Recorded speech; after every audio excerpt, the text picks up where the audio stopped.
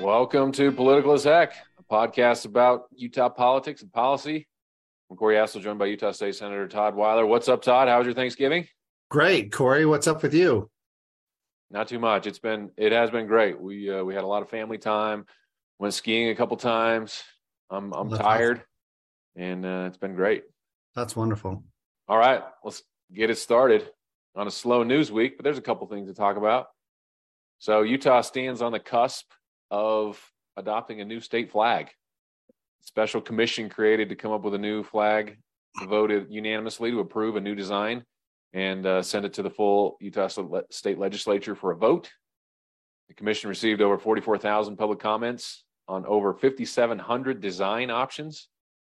The new flag incorporates the beehive. It's got snow-capped Wasatch Mountains. It's got a red stripe, which I understand symbolizes the Red Rock Canyons of southern Utah, and it has the Native American Hope Star. So Representative Steve Handy, he sponsored the flag bill, but others had a big hand, including Senator Dan McKay. Todd, I know you've been involved. You've been a big proponent of a new flag, at least in our conversations. So why don't you tell us why this is a good thing?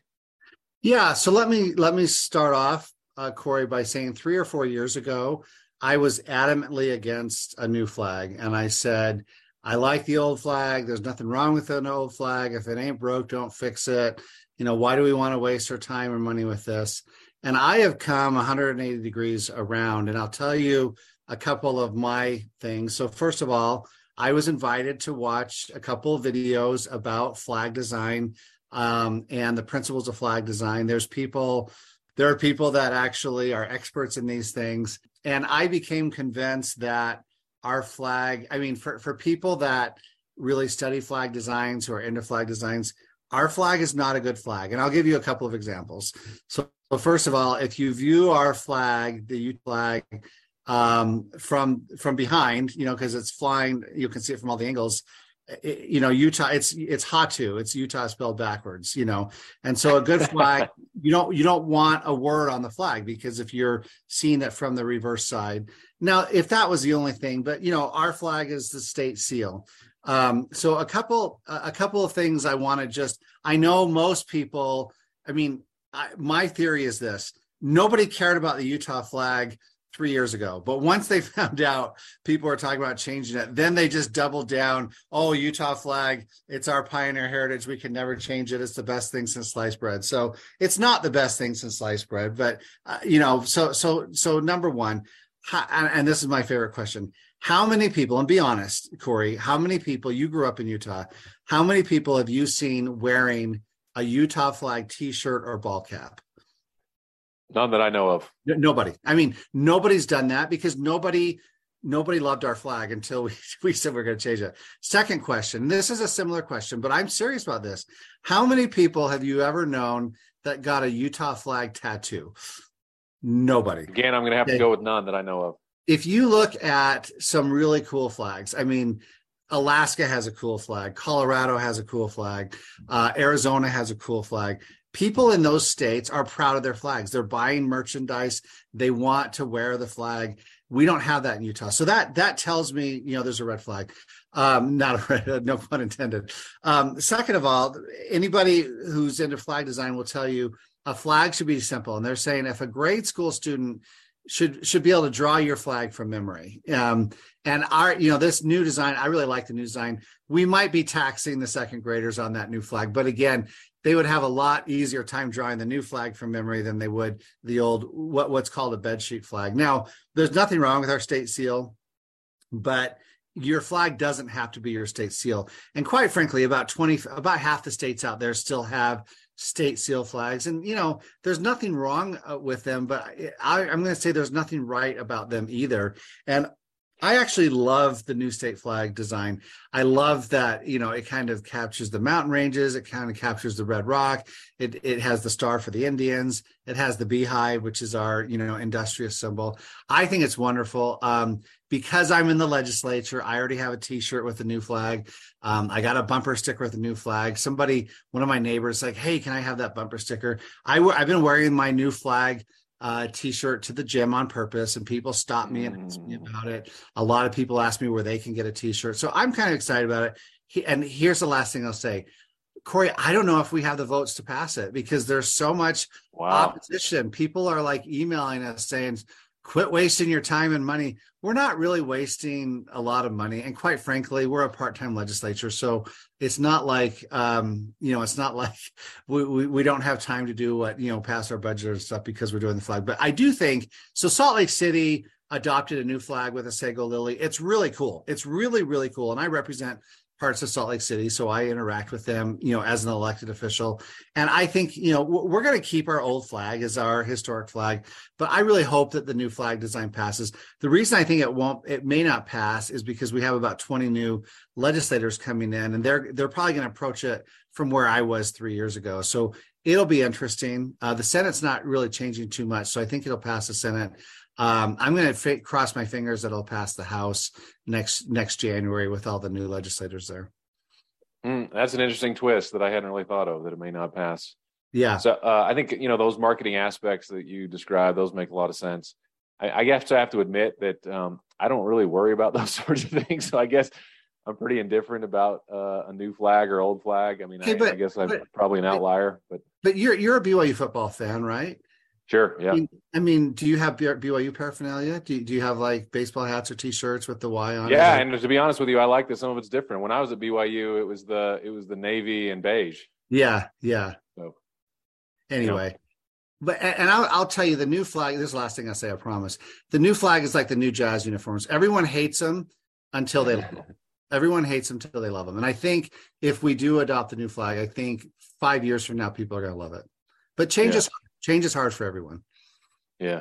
I mean, I guess I'd say about the Jazz uniforms too.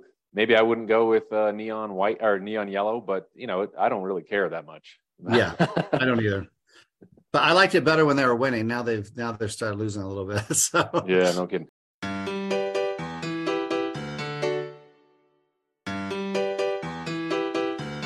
All right, so many of us have wondered, and you and I have talked about this on the podcast even, why are gasoline prices, why have they stayed stubbornly higher in Utah than the national average? And there were even times this summer when gas cost something like 50 cents more per gallon than the national average. I go to DC and Virginia pretty regularly. It's cheaper there, which is like, how could that even be? Corey, I was in Miami last week and it was 50 cents a gallon cheaper in Miami. So that's crazy. And so what we had here, I think, is a good thing. Governor Cox, he took that question and he commissioned the Utah State Office of Energy Development and the Utah Department of Natural Resources, asked them to study that question, find out the answer. And these agencies recently issued a report, which I thought was very interesting and very informative. So what they found was West Coast demand for Utah refined gasoline products has increased because of what they call diminishing supply in the West due to refinery closures and biofuel conversion. So about 10% of refining capacity has been shut down in California and other West Coast states and some in the Mountain West even. So the average, they call this refinery utilization. So that means how much capacity does a refinery have and how much of that capacity are they using? And in Utah, that utilization is about 95%, which is basically the maximum a refinery can consistently maintain because they always have maintenance and upkeep and sort of thing. So Utah has 2 pipelines that export refined petroleum products, gasoline, one that goes to Vegas, one that goes to Spokane, Washington. And according to the report, refined products typically flow out of places with lower gasoline prices and into places with higher gasoline prices. So surprise, surprise, in the case of Utah's refined gasoline, it all goes to the West Coast where prices are higher. So again, the utilization at Utah's refineries has increased by 29% over the past 10 years. The West Coast area that Utah's refineries are serving, well, they've dropped by 10% over the same period, which decreases the overall supply. And the report calls out the culprit.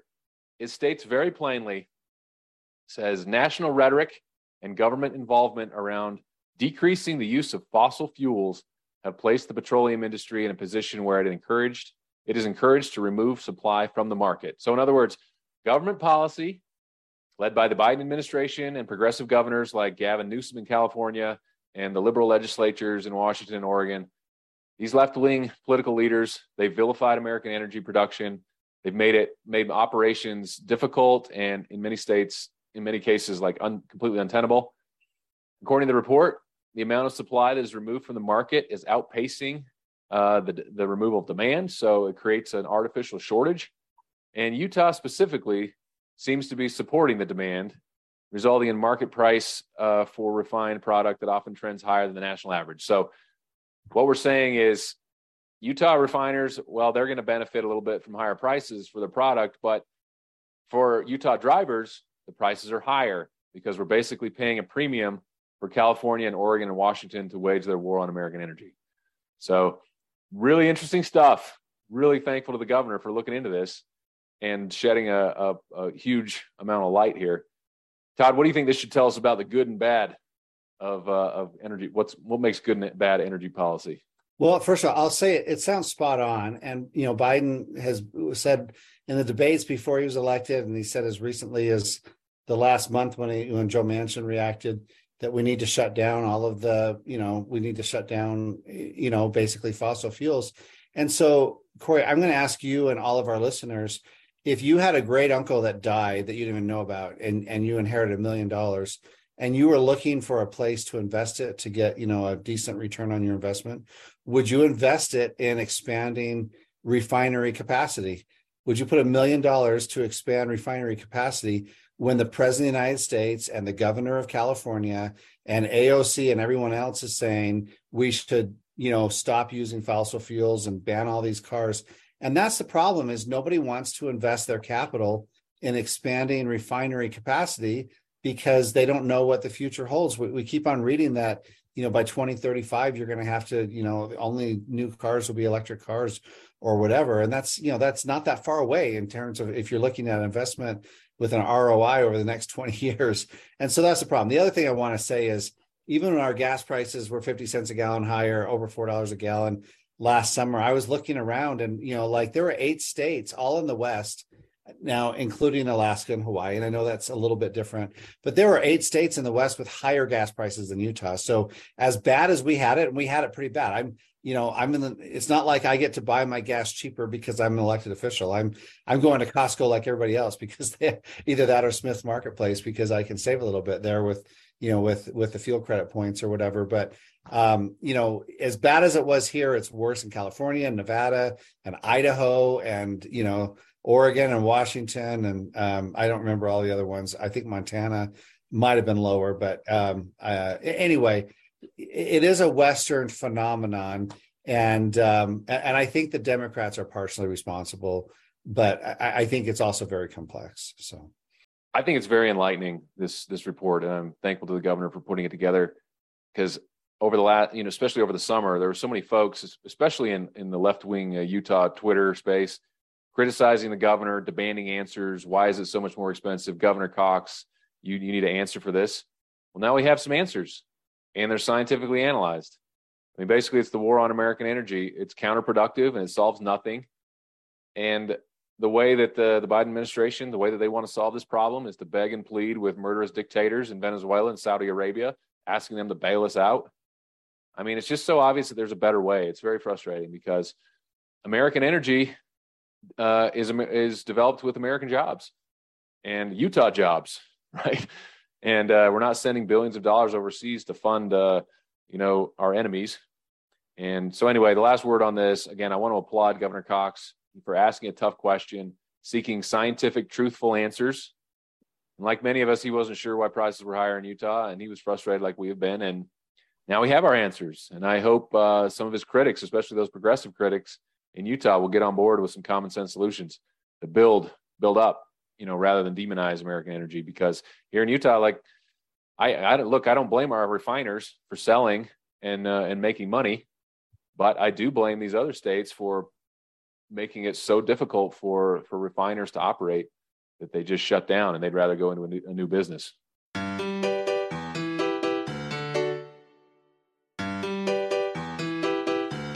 After 3 weeks, we finally have some close to, but not final, but close to final vote tabulations.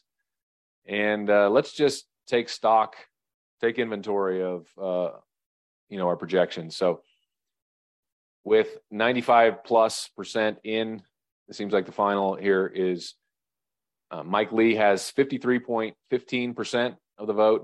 Evan McMullin has 42.74%. So that's about 10.5 points, give or take. And so you said 9 and I said 13. I said, I put the over under at 10. So it's basically right there, but you were closer at 9. Well, plus with Price is Right rules, if you go over, you're eliminated. So I guess in that case, you should have just said 1%. Yes. You would have beat me for sure. But still, 10.5 points. I think a couple of takeaways for that, not to repeat ourselves, but it's still a blowout win, right? So it still wasn't close. It's a landslide. It's a 10-point plus victory. 112,000 more people voted for Mike Lee than Evan McMullin. I mean, if 50,000 Mike Lee supporters changed their vote to Evan McMullin on the last week, Mike Lee still would have won. I mean, that's amazing. Yeah. So it is a blowout win. But, if you're the McMullin crowd, which is essentially Democrats in Utah, and you're looking for something to hang your hat on, well, 42% is a lot better than, the low 30s. So they picked up some obviously disenchanted Republicans. And, I guess there's a moral victory there in the sense that it was a blowout, but it wasn't a 30-point blowout, because I think the closest among the four House districts was Chris Stewart, and he won by 25 or something like that, and the others won by over 30. So I guess there's a moral victory there. Well, and let me say, I had said about a month ago, if Evan McMullin didn't at least get over 40%, this was an unmitigated disaster for the Democrats.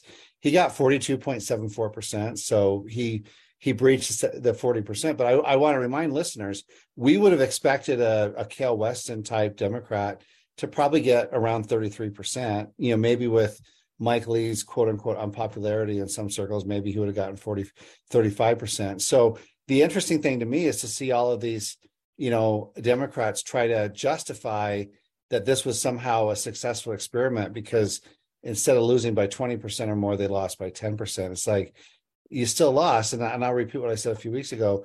Zendel in New York, he came closer than any other Republicans come, to winning governorship in a couple of decades, but he got 4 congressmen elected, so Evan McMullin came closer than Misty Snow did, but he got, 2 or 3 legislators unelected. So I just don't see how this was successful for the Democrats. Yeah. So let's talk about a couple of those. So right now it looks like Quinn Cotter is leading Democrat Representative Elizabeth Waite by 127 votes. And then, and I think that's Magna West Valley, and then Anthony Lube leads Democrat Representative Claire Collard by 67 votes. So I should know the answer to this, but I don't. Are we going to a recount with that, or what are we waiting for final? There may be a recount in the Lube race, but I mean, with the 67 vote, that may be that you have to be within like 0.25%. And so that may qualify, but if it was within 12 votes or 9 votes, I'd say a recount may make a difference, but I expect the recount's going to come within 2 or 3 votes of the same count. We do have this automatic recount provision if it's 0.25%. So that one might be there. It might not. I haven't done the math. And I just need to say, Corey, and people that aren't in the legislature don't understand this, but I've worked with Elizabeth Waite. I've worked with Claire Collard. They're friends. I like working with them, even though they're Democrats. And even though, I know Anthony LeBay, I don't know Quinn Cotter, it's kind of hard to see someone lose because neither of them did anything wrong. Now, do we agree on everything? No. Do we agree on a lot of things? Yeah, because a lot of what we do at the legislature is just, filling potholes, type of stuff and stuff. So, I'm gonna miss working with those two. I'm also excited to see the Republicans because I am a team player. I'm excited to see the Republicans grow the majority. We actually are picking up 3 seats because Suzanne Harrison's seat was combined with Jeff Stenquist. So that's one of the reasons why she chose to run for Salt Lake County Council. And then a new district was created in Eagle Mountain, which was also won by a Republican, but there was no Democrat that lost that one other than, Suzanne Harrison could have run against Jeff Stenquist, but she chose not to. Now, before, our friends, listeners say, this is, I just want everybody to know all 3 of the redistricting proposed maps combined Harrison and Stenquist as well, because there was so much growth in the Eagle Mountain, Saratoga Springs, it just justified having a new district there. And that's why we do these censuses every 10 years, so we can adjust those boundaries. So when the legislature starts in January of 2023, in just over, just less than 2 months, we're going to have 3 more Republicans in the House than we did in January of 2022 or January of 2021. And the Senate's going to stay the same. It's 24 Democrats, 6 Democrats and 23 Republicans. And congratulations to that new Republican out of Eagle Mountain, my friend Stephanie Gricius. Yeah, she's great. Fantastic. Yep. But she's not replacing anybody, but she's kind of replacing Suzanne Harrison. Yeah. So, all right, and then just to tie a bow on it, Trevor Lee did win 48-35 against Representative Handy. So I guess this flag project will be his last. Well, yeah, it probably will be. And 2 things about this: Steve Handy would have easily won a primary, in my opinion, had he collected signatures and kind of bought that insurance, that convention insurance. Nobody really understands why he didn't do that, other than, he was trying to save some money. And, I hope Trevor Lee, he's come under a lot of criticism. I hope that he'll prove his critics wrong. I have my doubts based on some of the tweets that I still see him out there sending. But we'll see what happens. I think that what will be really interesting to watch now for 2024 is how many Republicans line up to run against Trevor Lee in 2 years when he's up for this election. I don't think Steve Handy will be one of them, but I know several other Republicans who have said that they're thinking about running against him. Interesting. Take him out in a convention or a primary. All right. Well, we'll see how Trevor Lee, how he engages with inside the legislature.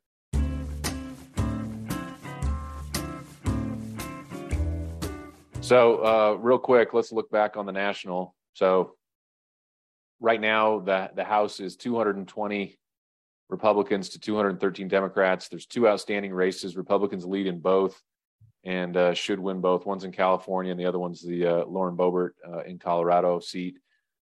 Lauren Boebert, by the way, she's another example of a Trump candidate that underperformed. I mean, she should have skated to an easy victory there. But in any case, this is, so it would be 222 to 213, which is the exact majority ratio that the Democrats currently hold.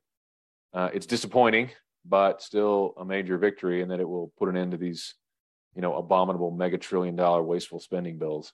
So Republicans officially do have the House, and it looks like their margin is going to be about 9.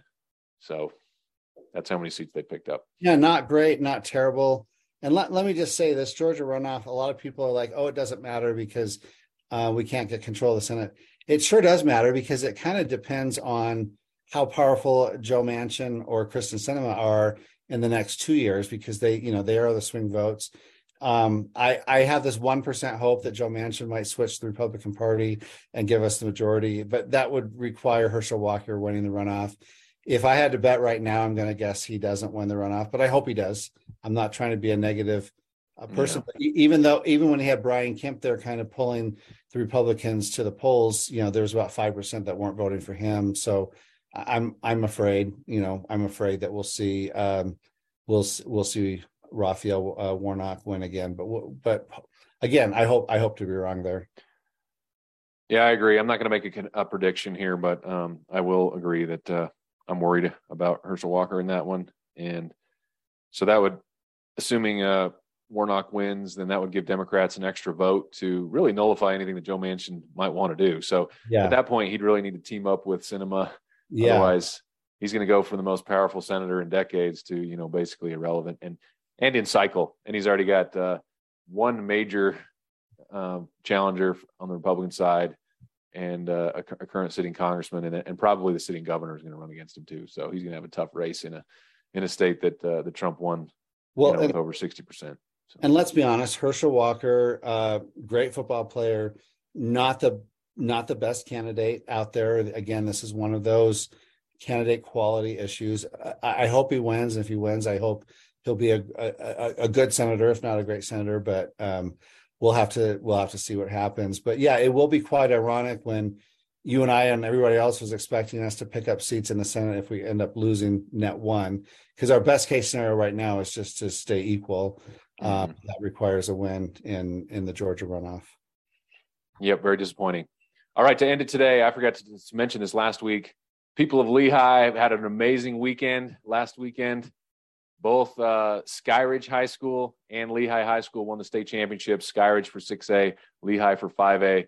Two very dominant football programs. And for our kids, when we first moved here, we were in the Lehigh School District, and then we got redistricted into Skyridge, so we love them both. Anyway, it's really exciting time for the city of Lehigh and for those schools. And there's a lot of college commitments and several Division I college football commitments out of those schools. So that is exciting. And you just reminded me, we should mention that push in Orem to create a new school district for the city of Orem failed. Failed pretty resoundingly. The initiative to give the legislature more budgeting powers for special sessions that they call failed pretty incredibly bad.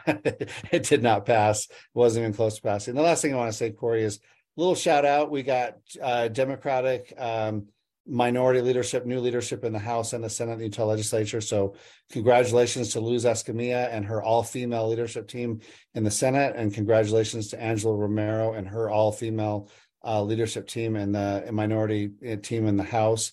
And first time in the state we've had all-female leadership in either body. That's, of course, this is for the Democrats and minority party, but it is kind of cool. These are 8 great women that I know and I work with, and I like that. I like all of them. And we, both of the minority leaders are Hispanic females, which is, kind of a historic first for Utah. Yeah, good for them. We'll have to have them on, or at least one of them on, to make the case. Yeah, absolutely. All right, that's it. Thanks a lot, Corey. Todd. See you next time. See you next time.